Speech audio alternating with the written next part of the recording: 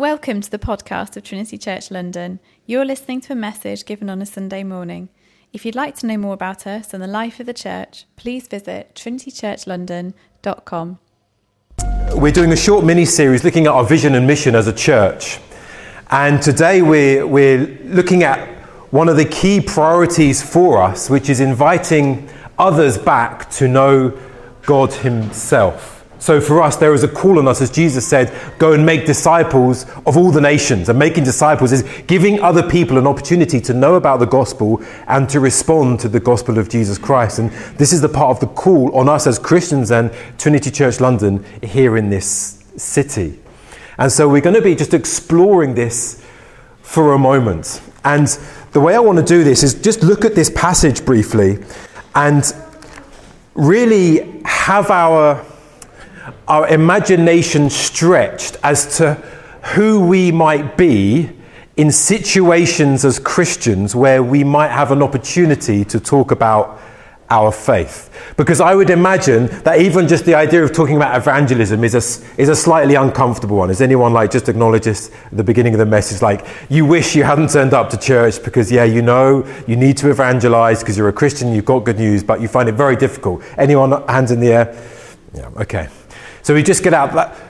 But what I want to do is simply not lay a weight on us, but just look at this moment where Paul interacts with these non-believing Athenians and see what we can learn from Paul. And maybe as we learn from Paul, we will have just the imagination of who we might be when we're with a friend, with a colleague over lunch, having people over to our house, and religion comes up, and you sense that okay, then maybe a moment to talk about my faith. Who is it that you could be in that situation? Because I think if you took Paul out of this moment in Athens, and if you placed him in 2022 London, sure, lots of things would be different. The language, the dress, etc. would be different. But the same things would actually emerge. I think the same character traits in Paul would actually emerge. These are timeless things for us. And actually, if we can just begin to walk like Paul, we will learn quite a lot, I think. I just want to, because evangelism is an awkward thing, right? If you're a Christian here, this is an awkward thing. If you're not a Christian here, you're I knew it. They just want to bash people over the heads. I knew what Christians are all about. When they get together, they just talk about bashing other people. You might feel awkward as well. Most people feel awkward about this idea about being evangelistic. To be an evangelical is not necessarily a tag that most people want to associate with today. Let me just say two things before I start. The first is this. Not just Christians are evangelizing right now. Everyone is at it. This is not a uniquely Christian thing. To evangelize is simply to take the good news to the evangel and to share it. We believe that there is good news, there is eternal life, there is glory beyond these shores, and it is found in this good news, and the name of this good news is Jesus Christ. But actually, our culture is filled with preaching and evangelism. Basically, this presentation of this is what the good life looks like. This is what you can have. And by the way, if you pay $29.99, you might get there. Maybe, maybe not. Or follow this leadership, follow this person, sign up to this, buy this sofa. You will live, you get a family included with the sofa that's happy all the time. And you're just watching TV and it's just happy. Home is amazing and whatever. There is this good life that's being presented to us. Everyone is preaching some form of good news. So Christians, for us, we need not be shy about sharing our good news. Our culture is actually very aggressively promoting their good news. Why not Christians? That's the first thing to say. Everyone's at it. The second thing to say is, if you're not a Christian here, I hope you hear this. For us to desire to share the gospel, the good news, for us is a thing of love, is an act of love. Firstly, it's socially costly because it's an awkward thing. But also, we believe that there is actually good news in the Bible and in Christ. And for us not to share this would be an unloving thing. To make my point, who knows Penn and Teller, the American showman and magicians. Yeah. Are you American? Yes, okay. All right. No jokes about Americans. We love Americans here, don't we, Jennifer? Yeah. This is what he says, and they're not Christian. But I think it was Penn who said this. He said, I've always said that I don't respect people who don't proselytize or evangelize, try and convert people. I don't respect them. I don't respect that at all. If you believe that there's a heaven and a hell, and people could be going to hell or not getting to eternal life, and you think that it's not really worth telling them this because it would make it socially awkward, and atheists who think people shouldn't proselytize and who say, just leave me alone and keep your religion to yourself, how much do you have to hate somebody to not proselytize? How much do you have to hate somebody to believe everlasting life is possible and not tell them that? It's spiky. But he's not a Christian. If we do believe there is good news, surely we would have a desire in ourselves to want to pass that on in some way. So, having cleared some ground, hopefully, for us to talk about this evangelistic moment, this encounter with Paul with these unbelievers, I hope that what will emerge is all of us, we just grow into our calling to share and make disciples of all the nations. And we're just going to look at four things, four kind of traits that are in Paul as he is here. I mean, just to set the scene, Paul has just fled Berea, where he's been followed by religious leaders who are trying to essentially find a way to kill him. He flees from the north of Greece, travels down to the south of Greece to Athens, and he has a few days, it looks like, where he's waiting for some friends. He's by himself. He has this kind of weekend away, this staycation in Athens, where he is there by himself in the city, and he's walking around, and what emerges, as is always the case with Apostle Paul, this fairly dramatic evangelistic encounter. And we're going to look at four things. The first thing is this. When Paul was in Athens, he saw something that other people didn't necessarily see.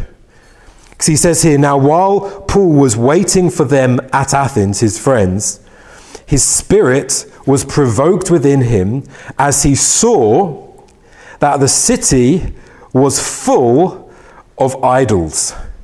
Now Athens, even today, millions of people travel to Athens to go and visit like the wonders and the architecture and what was there.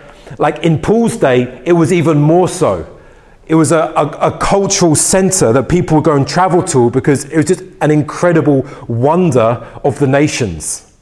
And so Paul is there in this moment, like dream ticket, potentially. I've got a few days alone in the city, I can travel, I can explore. He's looking at the architecture and he's walking around. And what does Paul see? He doesn't just see the wealth of this city. He doesn't see the grandeur of the city. He doesn't just see the architecture of the city, the cultural heritage of Athens. What he sees is that this city is full of idols. There are two common, I think, emotions that we can have in big cities like Athens or like London. One emotion is that I think sometimes we can be intimidated by a city like London. I only share this because I know sometimes I feel it. Like the wealth in this city is staggering. Like the heritage, the cultural forces in this city like are so strong and sometimes vicious. And there are such powerful systems and organizations around us, and you kind of walk around sometimes, you don't feel like, even like literally just everything is so big, you can feel sometimes slightly intimidated. Has anyone felt that? Especially if you want to walk as a Christian, you think what are we doing here? Is anyone going to believe in Jesus today in 2022? We can feel intimidated. The other thing I think that we can feel is just amazed. And I also feel this. We're just like, my goodness, London is amazing. It's just an incredible city. It's just everything about it. It's just an amazing place. And so you can feel these two emotions. And I'm guessing Paul might have felt some of those emotions. He might have felt intimidated. He might have just been amazed. But through those emotions, and on the other side of that, as he looked and studied the city, what he actually saw was a city full of idolatry. Paul was himself a missionary wherever he went, and he was studying the places where he was. So he says later, when he's talking to these philosophers in verse 23, he says, as I passed along, he says, and observed the objects of your worship, I found an altar with this inscription. So Paul was walking around studying the city. He wasn't just a tourist. He wasn't just intimidated. He wasn't just amazed. He was actually studying the cultural artifacts and observing what these people were worshipping. And so for us, the very first step is for us to see how Paul sees. Not just the architecture, not just the wealth, not just the opportunities, not just the careers, but actually what is going on beyond that. And there is a city here in London that is full of idols. Idols simply being gods that are not Jesus Christ. Things and people that people give their worth and meaning to that aren't Jesus. Careers, money, looks, popularity, status, whatever it might be, someone's chosen idol. There is an idol of choice for anyone in this city, which is why people come and they sacrifice their lives and their health and family and relationships so that they can get that thing that they desire. London is filled with idols. And us as Christians are called to be missionaries in this city, to actually see spiritually how Paul saw. First thing, he saw something. He saw idols. The second thing is this. He felt something. Now, while verse 16, Paul was waiting for them in Athens, his spirit was provoked within him as he saw that the city was full of idols. So it wasn't like, this is an interesting study, like spiritually there are many idols here. When as he saw this, something emotionally was happening in his soul. He was provoked. We get the word paroxysm from this word. This kind of seizure, this emotional shaking that he felt inside. He felt something visceral as he saw these idols. He felt something. This is not just being like annoyed at the city, because like today lots of people are like annoyed. In fact, annoyance levels seem to be going up. Is anyone like saying like just on YouTube, just for a couple of like searches, like annoyance levels, angry levels, like people are just ticked off everywhere. Left, right, conservative, liberal, whatever your cup of tea might be. That's a very English thing. Sorry, whatever your like worldview might be. People are just angry right now. They're like, just culture is not like I want it to be. I'm going to do a 10-minute video to tell you why it's wrong. That's like an increasing amount of YouTube. This is not that. This isn't Paul just saying, this culture is just so wrong. People just don't get it. They're so stupid. I wish they were more like this. And then just go home and watch Netflix again and carry on. This isn't just like getting annoyed. This for Paul is a godly emotion that is born out of the heart of God. This word here that's used to talk about Paul's emotion is actually used to translate in the Hebrew God's holy jealousy when he sees people who are in covenant with him walking away from him to worship other idols. This is a word that's used to describe a spouse when they see their spouse walking away with another man or another woman. This is a good kind of anger and jealousy that you are walking away from a covenant that we were in. And not only that, but you are walking away with another God arm in arm, and that is going to lead you to a death. This is a kind of holy, angry jealousy that is righteous in the heart of God, because he can see people walking to their own demise when they were in a covenant relationship. And so when Paul feels this, it's not just anger, it's this beginning to touch the heart of God. He is, as it were, soaked in the emotions of God, and the jealousy that God feels for this city, Paul is beginning to touch. His heart is beginning to break with what is breaking God's heart, and he feels this. because he sees that people aren't acknowledging that Christ is Lord. People don't see that Jesus is glorious, he's beautiful, he's a compelling God. People don't understand that he, in his resurrection, is now Lord of all and deserves all worship. There is this holy jealousy that is rising up, saying the Lord deserves to be worshipped because he is our creator. And we need this kind of emotion. It's more than just like, you can sustain kind of anger for like a couple of minutes. You can kind of even sustain concern for someone's eternal state for a little bit. But what will sustain us as a church in desiring to love others with the gospel of Jesus Christ is actually a concern for the very glory and the very worth of God and his fame in this city. John Stott, an English vicar who's now passed away, he said this: the highest of all missionary motives is neither obedience to the Great Commission, but it's good to be obedient. It says, nor love for sinners who are alienated and perishing, but that's a good thing. It says, but rather zeal, a burning and passionate zeal for the glory of Jesus Christ. He says there is only one imperialism that is Christian, and that is our concern for his imperial majesty, Jesus Christ, and for the glory of his empire. It's a concern for the glory of God that will sustain us as we seek to share the good news with other people. So we need to be those who touch the heart of God, sense his heart, and allow his heart to break our heart. It's not just being emotional. So I'm not really an emotional type. It's not about just being emotional. It's actually sensing God's passion for his glory. Amen? The third thing is this. Paul went somewhere. So he saw, he felt, and then he went. So verse 17, after he felt this, what did he do? He reasoned in the synagogues and with the Jews and the devout persons, and in the marketplace every day with those who happened to be there. So he sought out the synagogues, places where he could discuss religion with people and get an opportunity to share Jesus with them.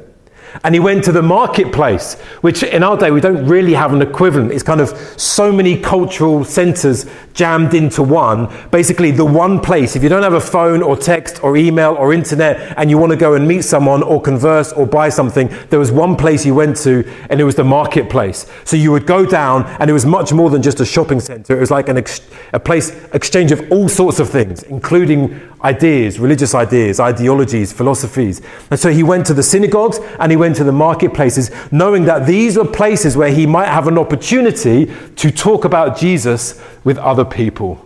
This point is very simple and it's very practical. But if we are going to take what we see and what we feel and actually bring it alive, we are going to have to find ourselves as Christians in places where we might have opportunities to talk about Jesus. I know that sounds so stupid, like why did I come to church to hear about that? Of course, you've got to... But actually, increasingly, I think it's becoming harder and harder because of the fragmentation of our society, and with the internet and Zoom allowing so much distance to prevail between people. Actually, we need to be far more intentional about how we seek spaces where we can actually have an opportunity to share our faith. Like that Monday morning chat. Now, I speak as someone who is a pastor.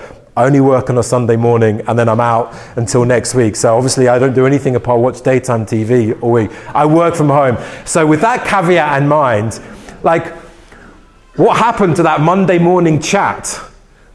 What did you do at the weekend? And like, that's suddenly the opportunity. I went to church. I didn't want to hear about that. No, I heard about Jesus. Like, suddenly, because of COVID and like new working practices, opportunities are being ripped from us. And we're finding ourselves, okay, functionally working, but actually God made work to be a far more than just functionally getting some things done. He made it for relationship and togetherness and working together for the common good. We're missing out on some things. So I think one of the things we have to be as a church is just strategic. For some of you, now you're not going to like this bit of the sermon, for some of you it might mean going into the office more days than you would naturally prefer. I don't know, I'm just putting it out there. Because where are we going to get the opportunities to meet people? To share, to have opportunities to talk with others. For some, it's going to mean conversing, like chatting with people who might be strangers. Now, I speak of one who was like born and raised in London, and this is not something that has come naturally, but I married a northerner, and she still makes me like twitch when she says thank you to the bus driver, because I can't believe she's, but I've had to learn, okay, it's okay to talk to strangers, like nothing bad will happen to you, it'll be okay. I've learned a lot from Toria in conversing, because actually a lot of us, we need to go somewhere in conversation. We just need to strike up a conversation. It might just feel like nothing, just chat with people. Like, what's the worst that could happen, really? If you're a Londoner, you're like, oh, lots of bad things could really happen. Like, but some of us just need to just go somewhere in a conversation. Like, you just don't know where it'll end. Just be a slightly more chatty person. Go somewhere, and it might end up in like a little conversation about Jesus. You never know. What am I trying to say? Just look for opportunities. It might just mean lingering, like after a meeting, or if people are going out for lunch, just saying, yeah, fine, I'll go out for lunch. And you just find yourself in those moments. And you say, oh, what did you do at the weekend? Watched the football, went to brunch, and went to church. And yeah, what did you do? No, why do you say, I went to church. Do you want to talk about it? No, you might want to say that, but anyway, we've got to go somewhere. You get the point. Okay, let me move on. The fourth point is this. Paul actually said something. Verse 18, we read this as he says, some of the Epicurean and Stoic philosophers also conversed with him. And some said, what does this babbler wish to say? Others said, he seems to be a preacher of foreign divinities, because he was preaching Jesus and the resurrection. Now, commentators on this verse think that Luke is alluding to the fact that these philosophers thought that Paul was actually talking about two gods. They picked up that Paul was talking about this God called Jesus and this God called resurrection, because they did have other gods who were similarly named, Anastasis. So it's like, they're talking about these two foreign gods. So in case you're having a moment where you do share your faith as a Christian and people come away confused or not really understanding you, fear not. You're actually in good company. If someone mocks you for your faith, fear not. You're in good company. One of the most influential men over the last 2,000 years, not just on Western civilization, but on civilization itself. People heard his preaching and said, babbler. Gives me much hope and encouragement. But he actually said something. He opened his mouth. Francis of Assisi, some of you might have heard, he was an Italian monk in the 1200s. I found out last week he was actually credited with forming the first Christmas nativities. You know, if anyone makes little nativities in their house, apparently Francis of Assisi started that trend. So you have him to thank for that. It's nothing to do with the sermon, it's just a freebie for you. Francis of Assisi, he is now famous for saying this phrase. He said, preach the gospel at all times, and if necessary, use words. Which to Western ears sounds really smart. That's clever. Yeah, preach the gospel at all times. Okay, so my life is preaching the gospel. That feels good. So I don't have to say anything. Only if I'm absolutely pinned down to the office desk and someone says, what is it you believe? Then I may, if necessary, have to profess Jesus Christ. That sounds great. The problem is, it's actually not what Jesus intended for us or what the Bible portrays as actually Christianity.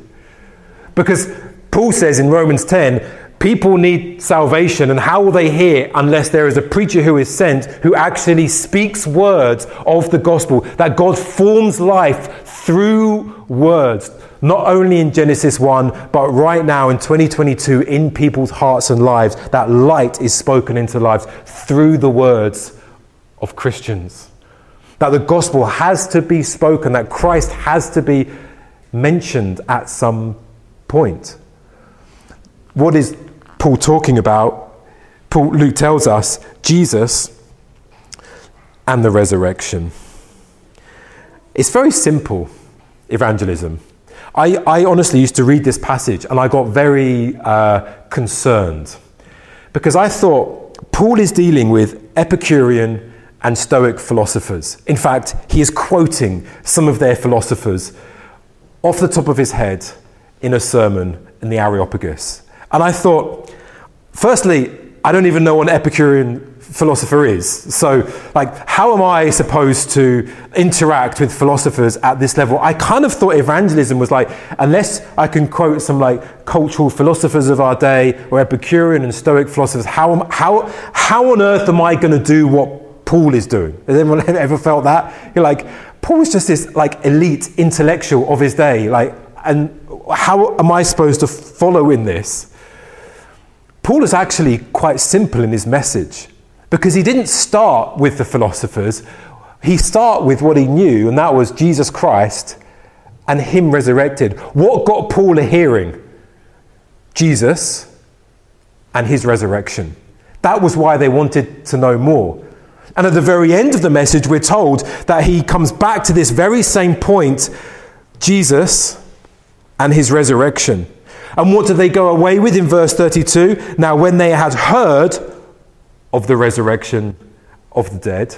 So don't get kind of confused or uncertain or intimidated by these philosophers and what's going on there. Actually, Paul's message was very simple. I believe in Jesus, and that this Jesus Christ who was crucified was now raised to a brand new life, and that he is now offering forgiveness to anyone who would come to him. It's a very simple thing. Years ago on The One Show, Nicky Gumbel, if you know Nicky Gumbel, who's the vicar of HTB that started the Alpha course, he was on The One Show.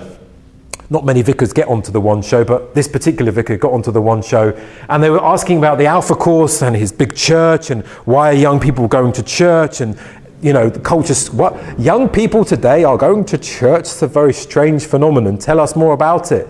And he shared his testimony about meeting Jesus, and I forget the lady's name, but she said, because he talked about an encounter with Jesus, he said, sorry, you mentioned an encounter with Jesus. What does that mean? You can just YouTube it later, not now. I know you can, and you might do, but not now. YouTube later, 2012 it was, and he said this, and I remember watching this thinking, oh my goodness, you're on national TV, 7 p.m, prime time slot, you're on BBC One. You've just been asked, what does it mean to encounter Jesus? And I felt, what would I say? Oh my goodness, I was getting flustered just watching him, thinking, oh my goodness, what do you say on national TV? And you know what he said? He said, I was reading the New Testament, and as I read the New Testament, it was as if I met a living Lord Jesus. I was like, oh, blow me. That's what you've got. It stunned me. The simplicity of the message. Nicky Gumbel is an intelligent man. He trained as a barrister. So he had other answers, but the core that we have, the testimony that we have is, I've met Jesus, and he's alive, and he's passing out forgiveness if anyone would come to him. This is our message. If we don't have a resurrection, all we have is a God who was crucified at the end of the story, which leaves us in the futility of our faith and still with our sins. We have nothing. If there is no resurrection, there is no Christianity. There is no point. We may as well pack up bags, sell the equipment, go home, play football, watch TV, forget church. But if Jesus Christ was crucified and predicted his own crucifixion and predicted on the day when he would get up from the dead, and if this man did get up from the dead, then everything is to play for. Everything that Jesus Christ said should be listened to. Everything in this scripture that Jesus Christ should be trusted. Everything that we have in the promise of forgiveness should be believed in because he was raised from the dead. Because of the resurrection, there actually is hope.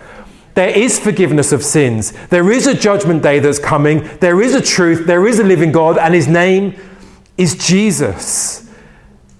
Upon the resurrection, everything hangs. Which is why, having done this moment where he speaks about this kind of biblical theology, he comes back at the very end of his sermon and grounds everything in the resurrection of Jesus Christ. He says at the very end, verse 31, because he has fixed a day, that is God himself, on which he will judge the world in righteousness by a man whom he has appointed, that is Jesus. And of this he has given assurance to all by raising him from the dead. So let me just encourage us, like when you're talking and the moment comes up and they do ask, like, what do you believe? Like the place to start and the place to end is I believe in Jesus. I met him because he's actually alive today, offering forgiveness to anyone who would turn to him. You can be calm and you can be confident. Have you met him? If you met him, tell people, I encountered Jesus. Nicky Gumbel did it on BBC One, 7 p.m. Do it with 2 or 3 friends. I mean, they might think you're a loon. But we met him. And in this is the power. Because Jesus Christ, in the simplicity of our message, this crucified God who was then resurrected, he is the Alpha and the Omega. He is the beginning and the end. He is not a deity that fits into a religious system called Christianity. He is the religious system. He is the Lord of all. He is the King of Kings. He is the Prince of Peace. He is our everything. So as Christians, we start with him, we middle with him, and we end with him. One old church leader said this. He said, the only system of thought into which Jesus Christ will fit is the one in which he is the starting point. So don't get confused or uncertain. Oh, I can't quote bits of this. I can't quote bits of that. Share your encounter with Jesus.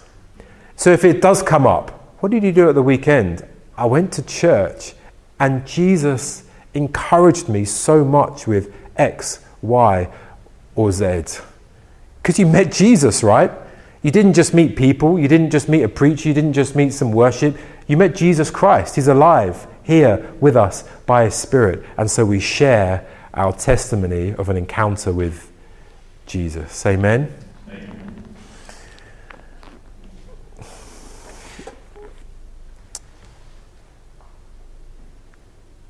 Let me just ask you some questions, because there is much to be taken from this place.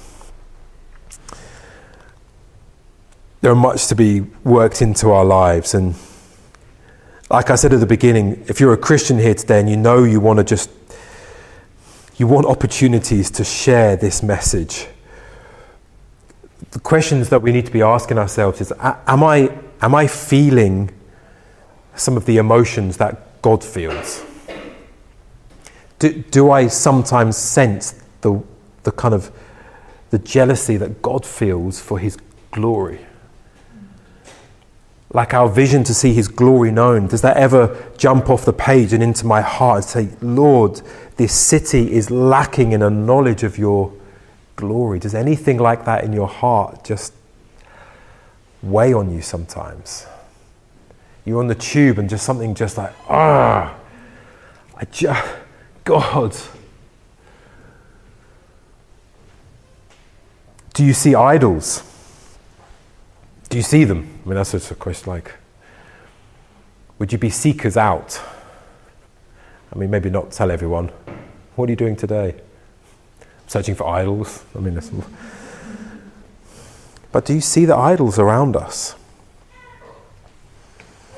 Could you go to new places? And what is your testimony? What is your story of meeting Jesus? What have you got to share of him? This moment with Jesus, he's provided for me. He's given this to me. I met him this morning. Why not, if you're struck by something in the scriptures, not just to talk about how the Bible helped you, but the Bible is Christ's word to us. Jesus spoke to you. in the Word. What did Jesus say to you? And in all of this, God will be glorified. We have this great confidence. In 1 Corinthians 15, Paul unpacks the resurrection and all that it means.